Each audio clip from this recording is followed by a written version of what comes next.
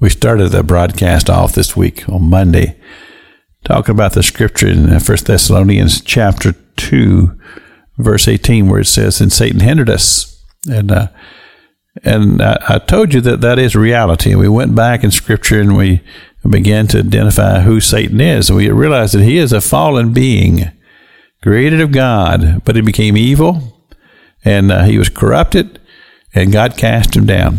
And now he is on earth doing his diabolical work, and he opposes the kingdom of God. He opposes the Lord Jesus Christ.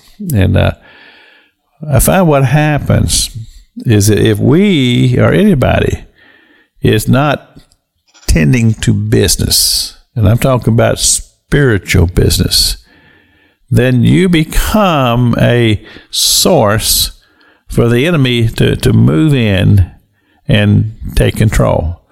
And whenever he does, he's all about death and destruction, and he will bring havoc into a person's life if he's allowed to control. But we find in the book of James, James says, if you draw nigh to God, resist the devil and he'll flee from you. And then we continue to build ourselves up in our most holy faith. And so the Apostle Paul, in the next chapter of this 1 Thessalonians, he talks to them. He said, look, he says, we want to help you to be able to build yourself up in faith. In those areas that you are lacking, we want to help you to be able to grow in your faith. And that's the goal here on the broadcast. This is people listening all over the world. And I want to say to you, we have to grow in our faith. But you say, well, Pastor King, how do I do that? Well, you have to stretch it. You have to allow yourself to become a person who's exercising his faith.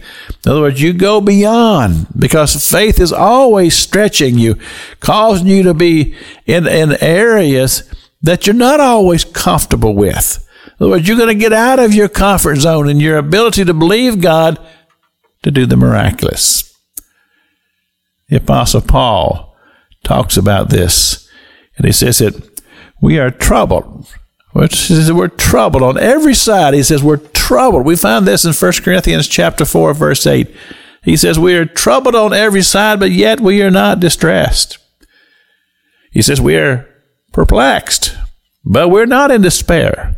He says we're persecuted, but not forsaken. He said we're cast down, but not destroyed. In other words, he says, yeah, the winds and the storms blow. And the devil, Scripture says, he comes at you like a roaring lion. But yet he's chained because he's limited, because he is God is superior to him. In other words, the Spirit that is within us, if we are born again believers in God and His Son Jesus Christ and the work of the power of the ministry of the Holy Spirit, then we have power to overcome him. And he may try to hinder us, but he will not. Because this is this. John 17:33, the last part of that verse.